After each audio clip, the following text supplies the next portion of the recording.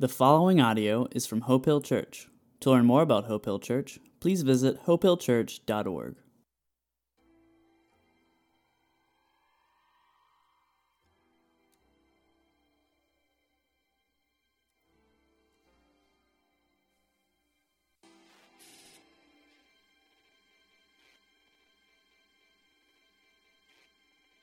I am the light of the world. If you follow me, you won't have to walk in darkness, because you will have the light that leads to life. You are making those claims about yourself. Such testimony is not valid. These claims are valid, even though I make them about myself. For I know where I came from and where I am going. But you don't know this about me. You judge me by human standards, but I do not judge anyone. And if I did, my judgment would be correct in every respect, because I am not alone. The Father who sent me is with me. Your own law says that if two people agree about something, their witness is accepted as fact. I am one witness, and my Father who sent me is the other. Where is your Father? Since you don't know who I am, you don't know who my Father is. If you knew me, you would also know my Father. I am the light of the world. If you follow me, you won't have to walk in darkness, because you will have the light that leads to life.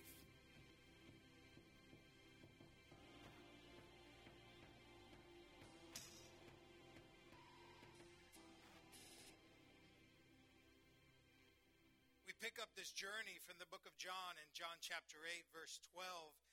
Last week, Pastor Gary did a great job sharing with us the story of Jesus' forgiveness and healing of the woman who was caught in adultery.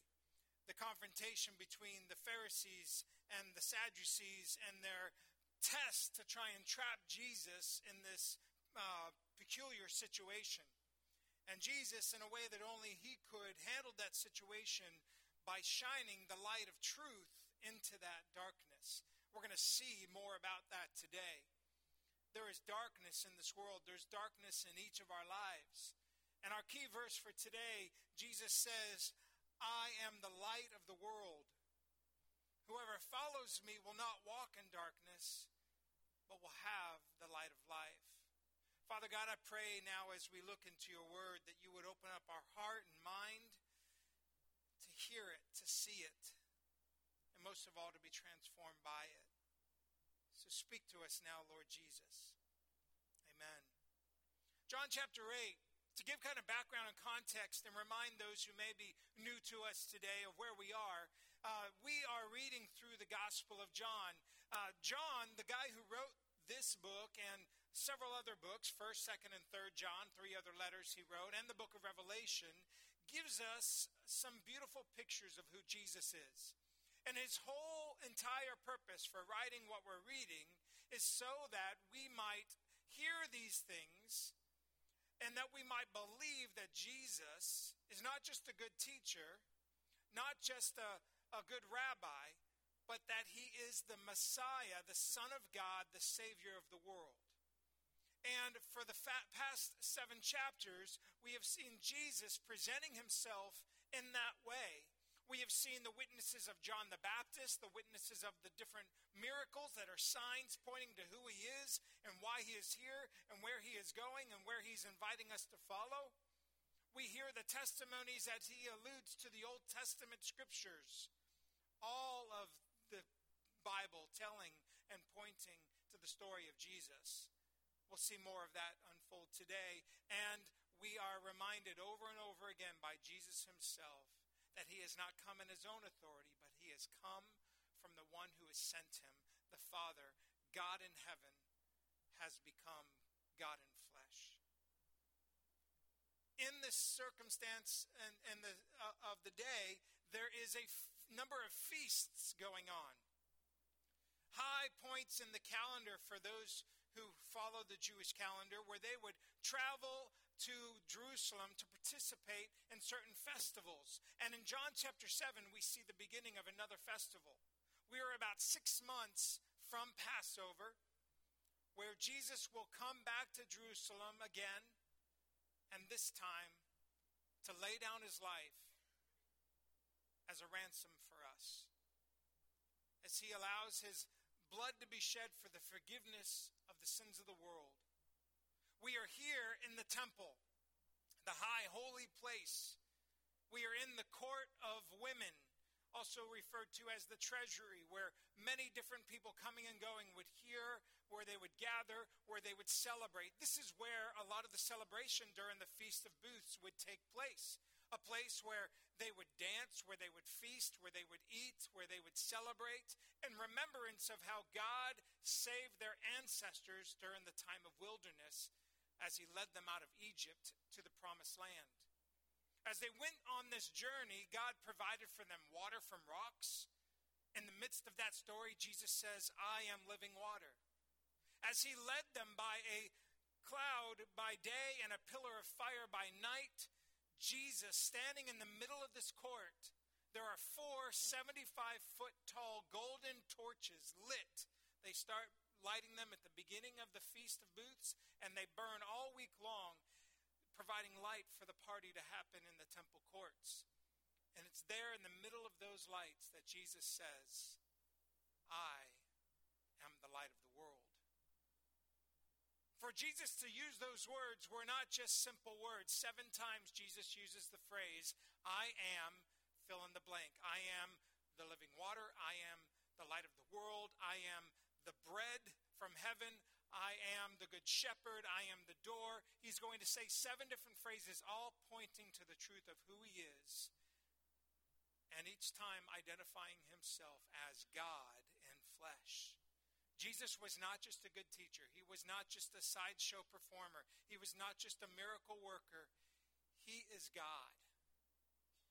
And he has come to give us new life. He has come to lay down his life, to allow his body to be broken and his blood to be shed.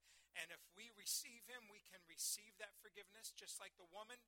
You know, the interesting thing about the story Gary told last week is that woman was caught in her sin. It wasn't like she performed this sin and then went home and was convicted and sought out a rabbi to confess to. She was literally caught in the act of adultery. She was brought to Jesus. She knew the consequences were likely, that her life would be taken from her. The rabbis and the leaders had gathered stones to kill her. And Jesus says the words, you who are without sin, throw the first stone. Jesus came, according to John chapter 3, not to condemn the world. The world is condemned already. We are dead in our sins and transgressions. He has come instead to bring life and light and forgiveness to any who would receive it. Jesus is not soft on sin. Jesus is going to warn the crowd on this day that their sin will lead them to die separated from God in a place below, a place called hell. We all deserve eternal separation from God because of the sin that is in our life.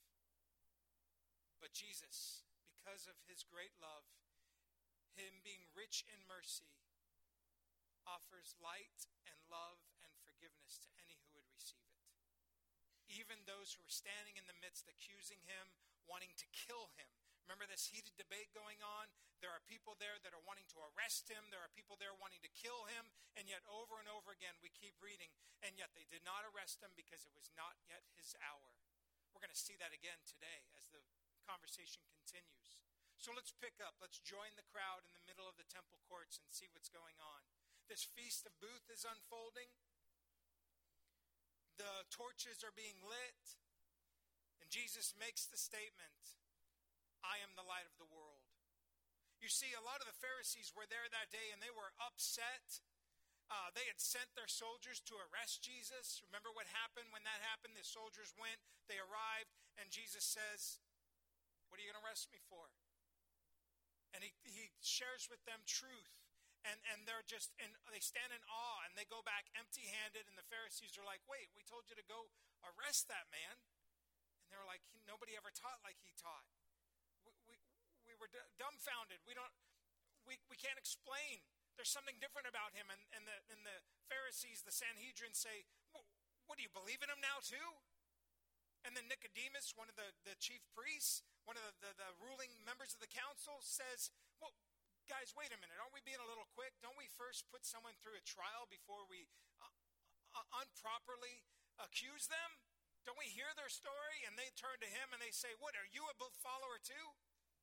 Come on, search the scripture.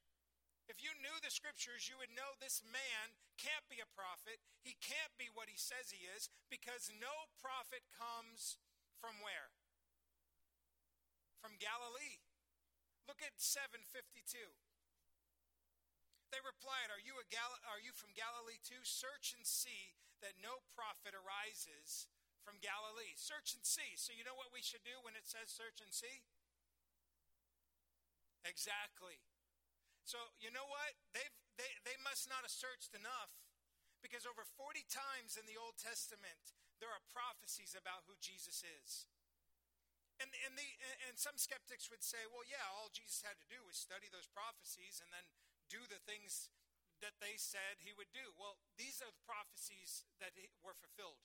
Where he would be born. How many of you chose where you'd be born?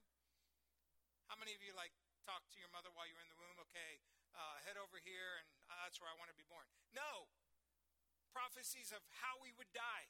How many of you already decided how you'll die? How many of you decided what day you'll die?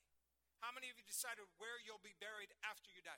These kinds of things were completely out of the control, if he was just an ordinary person, for them to be fulfilled in him.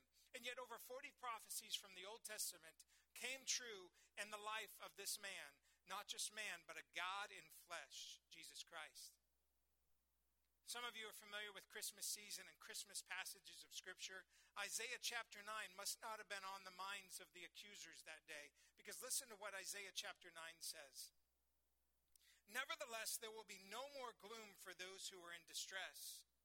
In the past, he humbled the land of Zebulun and the land of Naphtali, but in the future, he will honor Galilee of all the nations by the way of the sea beyond the Jordan. It goes on to say, the people walking in darkness will see a great light. Search the scriptures. You'll see that no good person, no prophet comes from Galilee. Hello, Isaiah just said the people walking in darkness will be honored in Galilee because they will see a great light. On those living in the land of deep darkness, a light has dawned. Verse 6, for unto us a child is born, a son is given, and the government will be on his shoulders, and he will be called Wonderful Counselor, Mighty God, Everlasting Father, Prince of Peace. Jesus is the light of the world. Those who follow him will not walk in darkness, but will have the light of life. How many of you heard of a thing called Star Wars? A couple, that's great. Star Wars, light and dark, the light side versus the dark side. Light in Star Wars is good. Dark in Star Wars is bad. Jesus is light. He's on the good side, okay? Darkness is a symbol of evil. In the scriptures, we see darkness compared to evil all the time. We see, and night was upon us, though night be around me at all times. Not literal night, but darkness, sin, evil, oppression. Jesus is light. When Jesus is standing in the courts and says, I am the light, he's not saying just trivial words. And those present were cut to the core. Many wanted to arrest him and kill him. And yet we're going to see in verse 30 that many put their faith in him and believed in him. Where does this idea of light come from?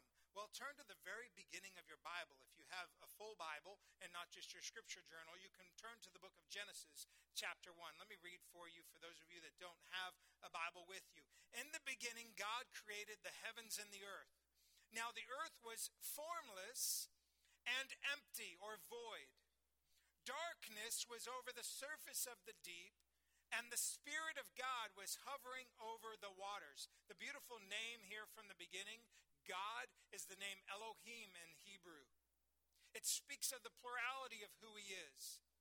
We believe in God not as a singular being. God is one, but God is made up of three. God the Father, God the Son who became flesh, and God the Holy Spirit. All three are present here. God says, let us make man in our image. Elohim, the plurality of God. God the Father, God the Son, God the Holy Spirit. The Spirit is hovering over the waters. And verse 3, and God said, let there be light. Last night, I heard the storm as it was rolling in. And in addition to the storm, I heard some banging on the side of my house. And I wasn't quite sure. Did I leave the dog outside? No, he's crushing my feet right now. He's still in the bed. It's not the dog. What is banging on the side of my house? So I got up and I went downstairs and I opened the door, turning on the light, and darkness flooded my house. Is that what happens? What happens when you turn on a light? Light pushes out darkness, doesn't it? As soon as I turn on the light shined through the windows, it shined through the door I had opened, and by the way, it was just the tent I had put up banging against the house in the wind, so hopefully the tent's still okay. You'd think I'd learn, for those of you who know my history with tents. But anyway, light pushes darkness away. Darkness does not overcome light. It cannot. And the light shone in the darkness, and as soon as God said, let there be light, there are three things that happened. And I'm going to kind of have these as your outline for today. Number one, formlessness began to form. Number two, darkness was pushed back or exposed. Number three, the emptiness or the void was filled with life. So if you remember back to the creation story, for those of you who know it, God speaks light, and at the beginning of the creation story, he then creates everything that was made: sun, moon, stars, planet, everything that lives in the water, in the air, animals, man. God made it all. And it all started with light. Let there be light. Formlessness began to form. What we know about light is that light pushes out darkness. Light begins to bring organization. Light begins to show meaning and purpose. If I walk into a dark room and the light is off, I might stub a toe, I might hit my shin. How many of you have done something like that recently? Exactly. Light begins to bring order to disorder, form to formlessness. Structure begins to take place where there's no structure there. And it gives us meaning and purpose. The Westminster Shorter Catechism says like this: what is the chief end, the chief means to all life?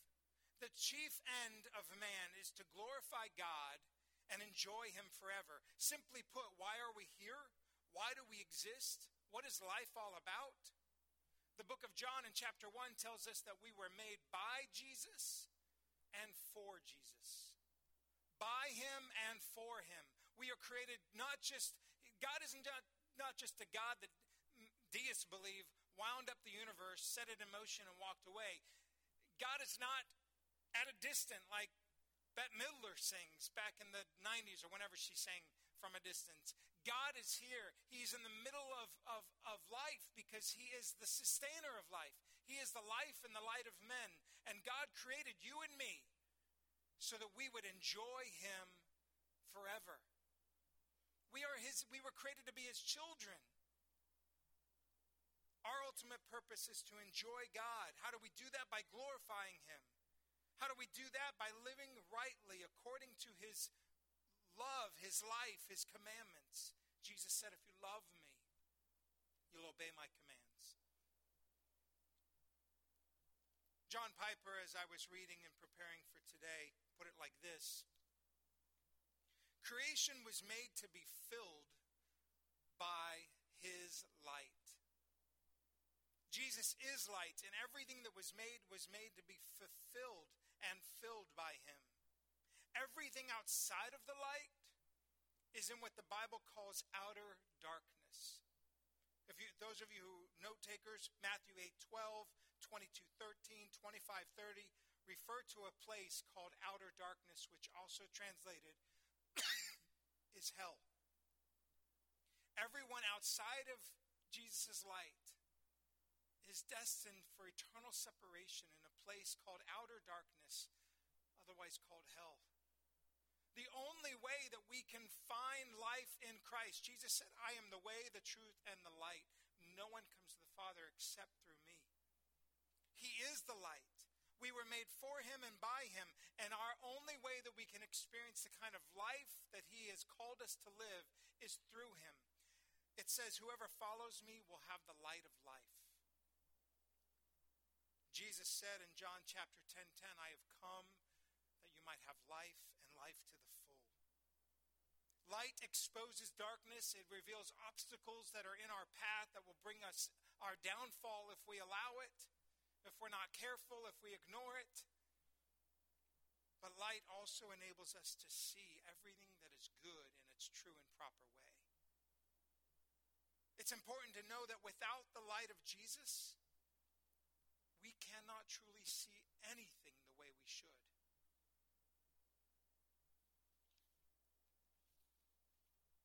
The light of Jesus illumines everything in its proper beauty, mountains and valleys, oceans and prairies, and even earthquakes and tsunamis.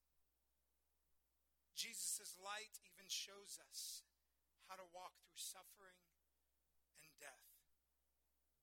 Jesus' light is the soft glow in a lonely room after a devastating loss. Jesus' light is the lamp on our troubled path. Jesus' light reveals the loving and always present face of a God, a Savior, and Lord who always is with us. Jesus, his light, brings order where there's chaos, form where there was formlessness, and gives us purpose and meaning. The second thing that light does is it brings darkness to light. The Bible tells us in the book of Colossians that we are transferred out of the dominion of darkness and into the kingdom of light by his beloved Son. It's in this moment that we are moved out of darkness and into light. If you do not know Jesus, you do not know light. If you do not walk with Jesus, you are walking in darkness. By the end of our message today, my hope is that all of us have our eyes open to who Jesus really is and that we would choose light instead of darkness in our lives.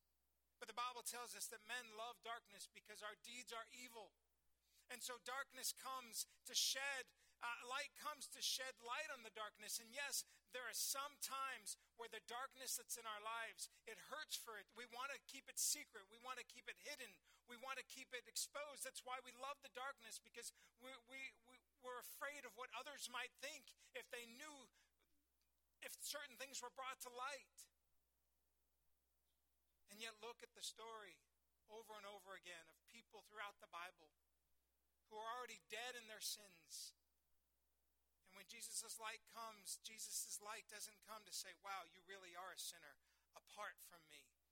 Every time Jesus' light comes, Jesus shows them a way to safety, a way to forgiveness, a way to healing. The woman caught in adultery, not condemned, but lifted, told to be forgiven and to go and sin no more. This is what the light of Christ does in our life. The light exposes darkness. In Psalm 139, David says it like this, verse 11 and 12.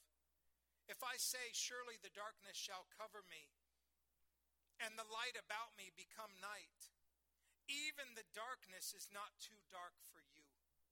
The night is as bright as day, for darkness is as light to you. The psalmist continues on in Psalm 32, verse 1 through 5, and says, "Blessed is the one whose transgression is forgiven." Transgression, another word for sin, another word for darkness. Blessed is the one whose sin is atoned for, is covered.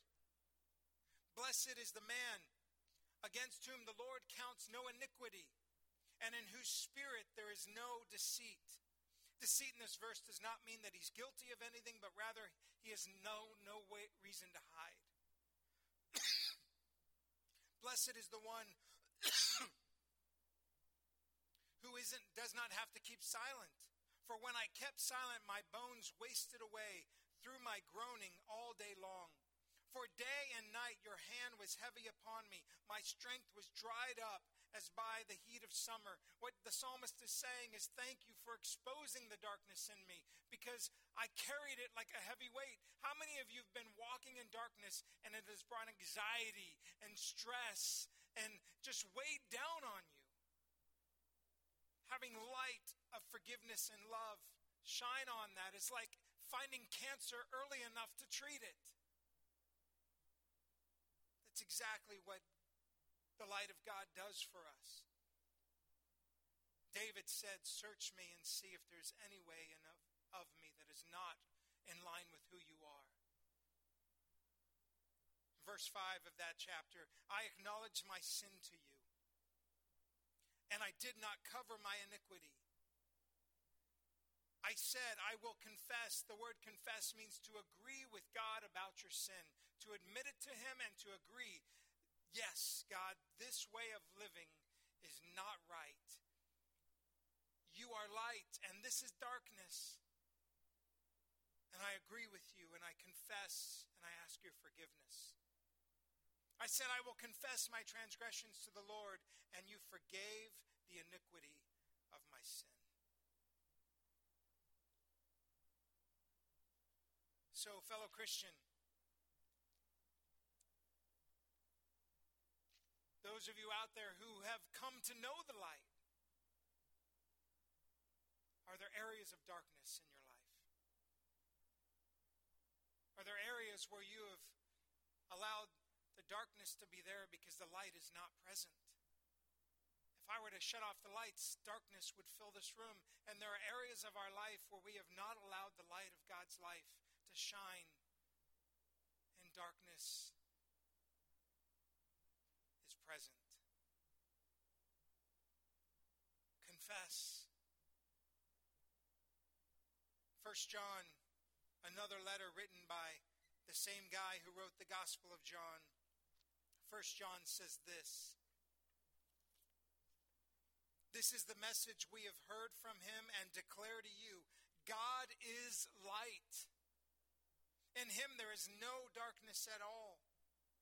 If we claim to have fellowship with God and yet walk in darkness, we lie and do not live out the truth."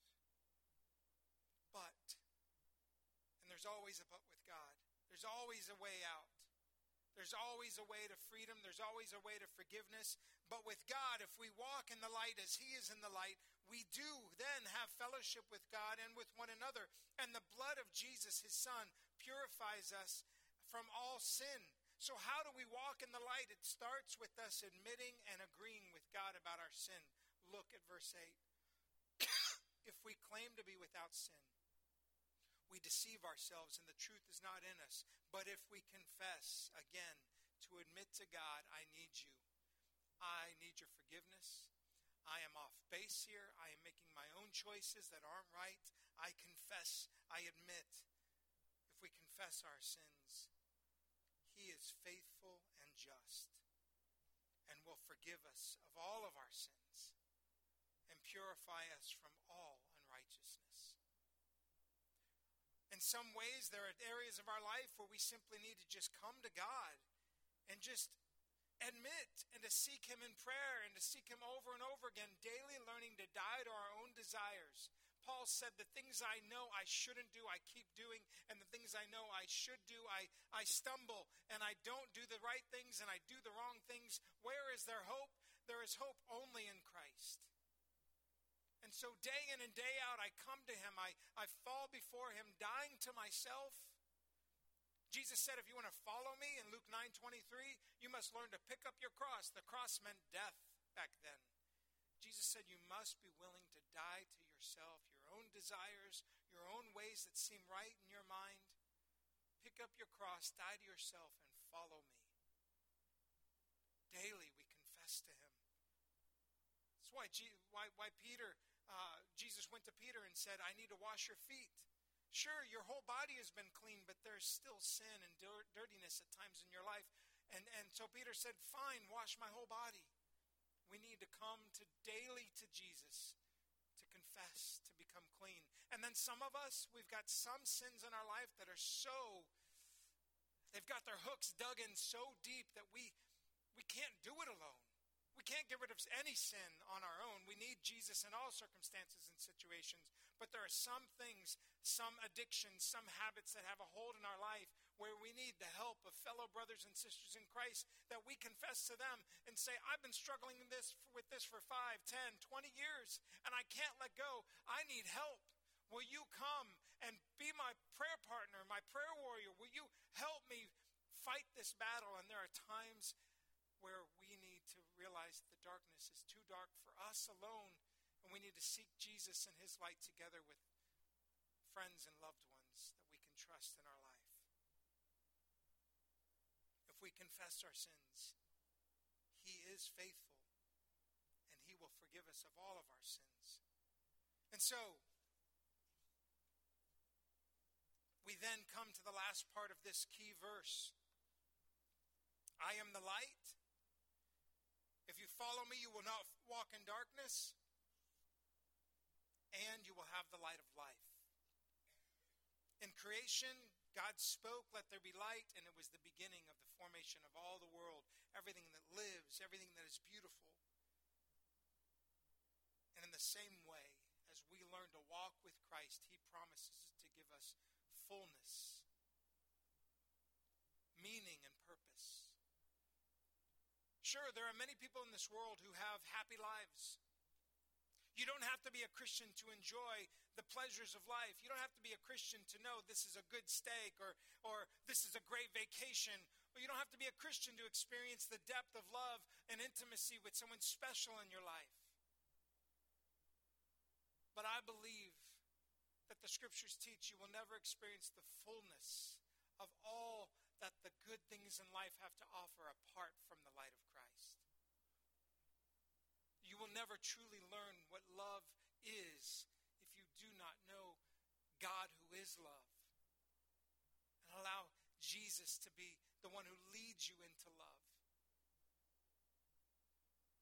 You will never experience the fullness of how great something is to be enjoyed in this life. Isn't it amazing that God created a life to be enjoyed, to see beautiful scenes, and to know that there's not just the scenery, but someone who created it? To experience all the wonderful flavors, a God who made food that tastes good. Many of us without Christ will just love, man, this is great steak. But to know the one who made the steak, and I'm not just talking about the chef, I'm talking about the God of the universe who created all these things that hopefully lead us to worship him. Whether you eat or drink, in anything you do, worship your Father in heaven. His light brings fullness. His light brings fullness to the void in our life, and he is the only one that can fill us. I'm reminded during football season of an interview I saw with a guy you may have heard of, Tom Brady. After his 4th Super Bowl win, he was interviewed. I don't remember where I read the interview, but he was interviewed, and basically the interview ended like this. So what's next for you? I mean, many of us know there were more rings to come, more Super Bowls to win. I'm not a very big Patriot fan, but he's done pretty good for himself.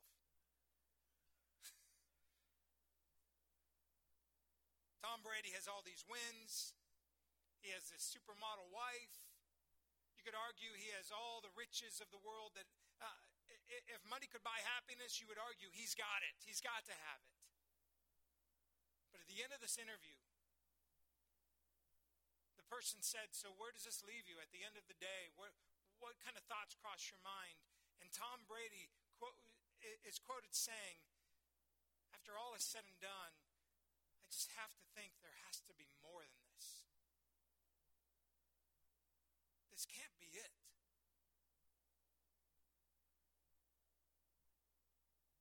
I don't know where Tom stands with his belief with God, but the scriptures tell us that all is meaningless.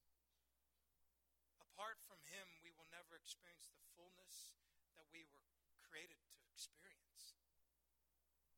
Only Jesus can bring the light of life, meaning, and purpose. And so those standing in the courts that day, they didn't understand these words. They're arguing. They are spiritually blinded. They had the truth, and yet they didn't know the truth.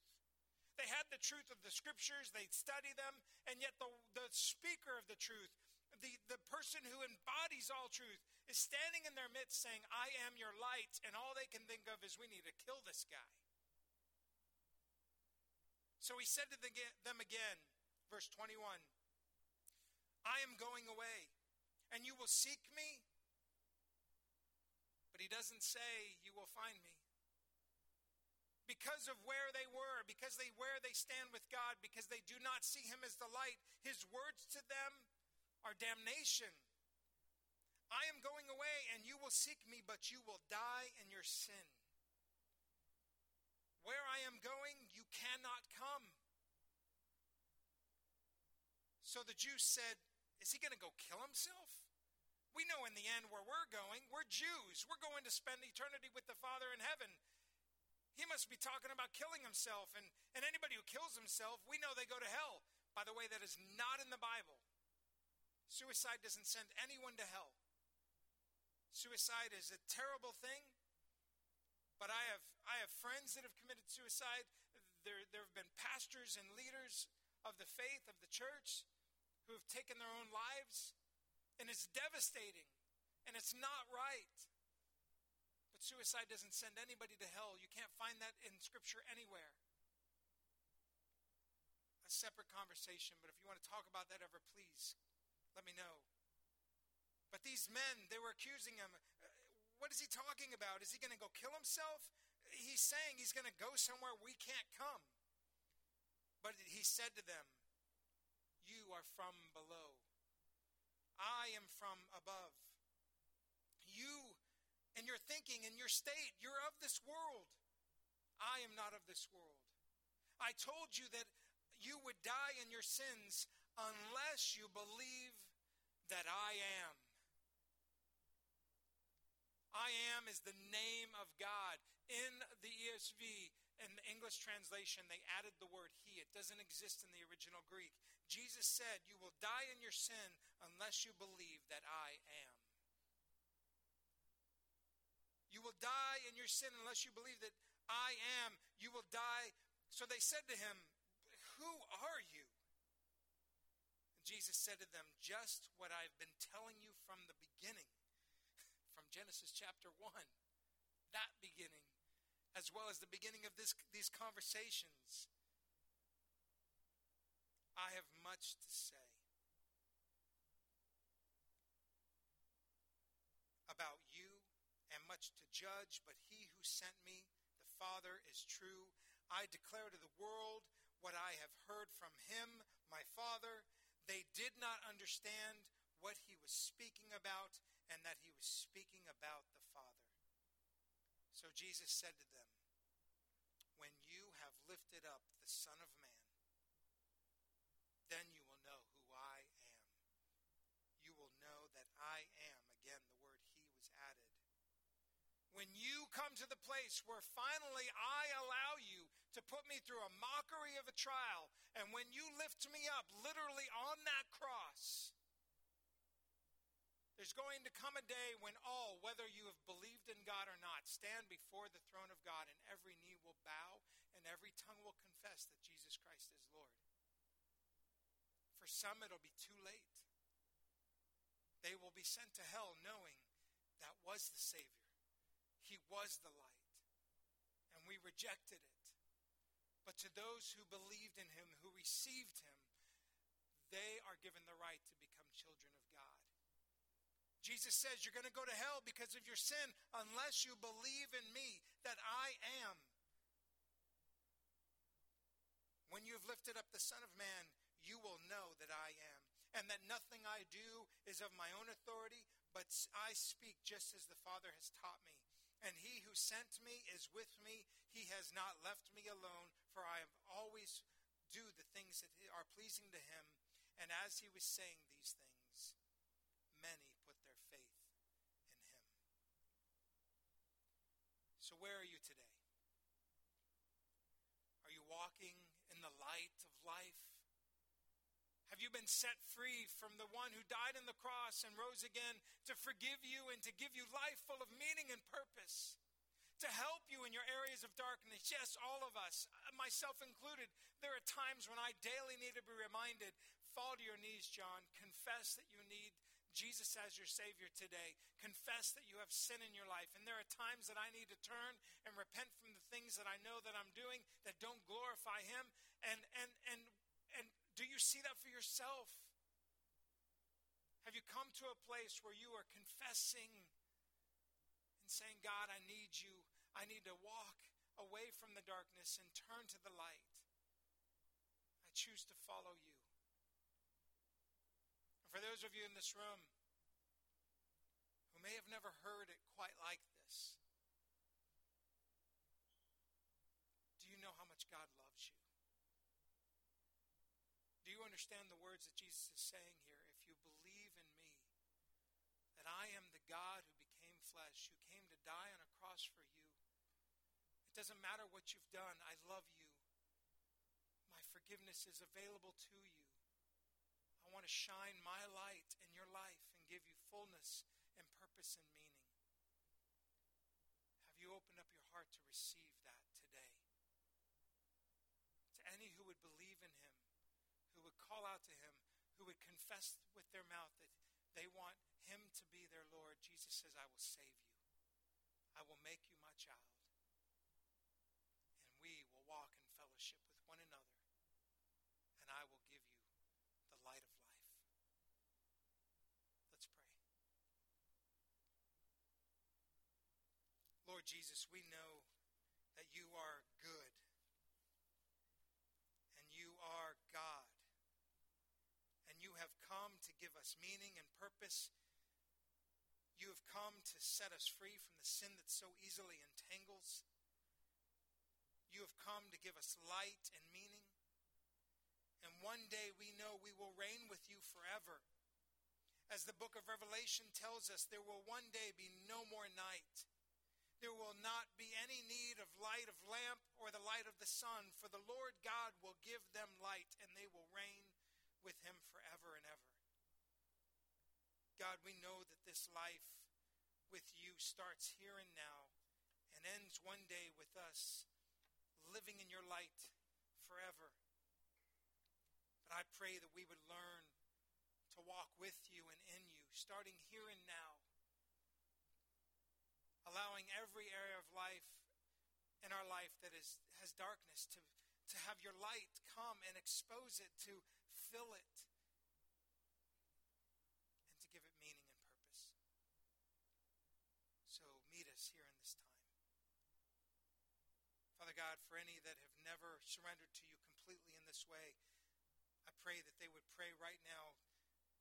If you're here today and you would say, Pastor John, I don't know that I've ever called out to God and really asked him for complete forgiveness. I don't know that I've ever put my faith and trust in him as Savior. The Bible says that if you today admit that you need him, that if you confess your sin, he'll forgive you, and that he'll come in and he'll give you new life. That's what it means to be born again. And all you have to do is accept it. It's a free gift. Just receive it. So if that's the thing you want to do now, I'm going to pray a prayer, and you just pray it, speaking to God these words. God, thank you for loving me. Come into my life and forgive me. Give my life, every part of it, meaning and purpose. allow your light to shine in my life, filling every void. Help me to learn to follow you so that I can learn what it means to walk in the light and experience your abundant life. And let me be a source, an example, and a reflection of your light in my life to those who are around me, so that they will see your light in me and come to know you as their Father in heaven. God, I pray all these things, asking your Holy Spirit to make them true in us. In your name, amen. As our worship team closes us in a time of reflection and worship, as I said earlier, we have tables at the four corners of the room. We invite you, as you feel led, to go and to take a piece of the bread, a symbol of Christ's body.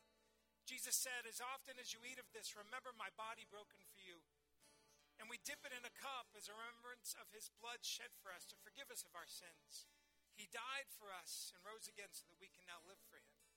As an act of worship, we invite you to participate in communion at any of those four stations, or to give back to him. He gave up everything for us, and he asks us to live generously. So those of you that want to worship through the giving of tithes and offerings, the baskets are on those tables as well for you to leave your offering.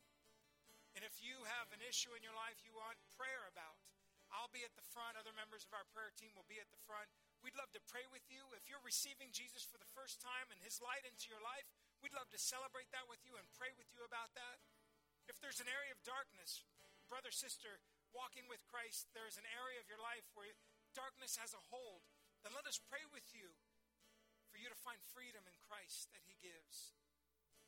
We want to help you find healing and hope for the wounds that darkness has created in your life. Let us help you. Come and let us pray with you about all of that. So now let us all stand. Let's worship as we feel led. Let's respond as we feel led. And allow Christ's light to shine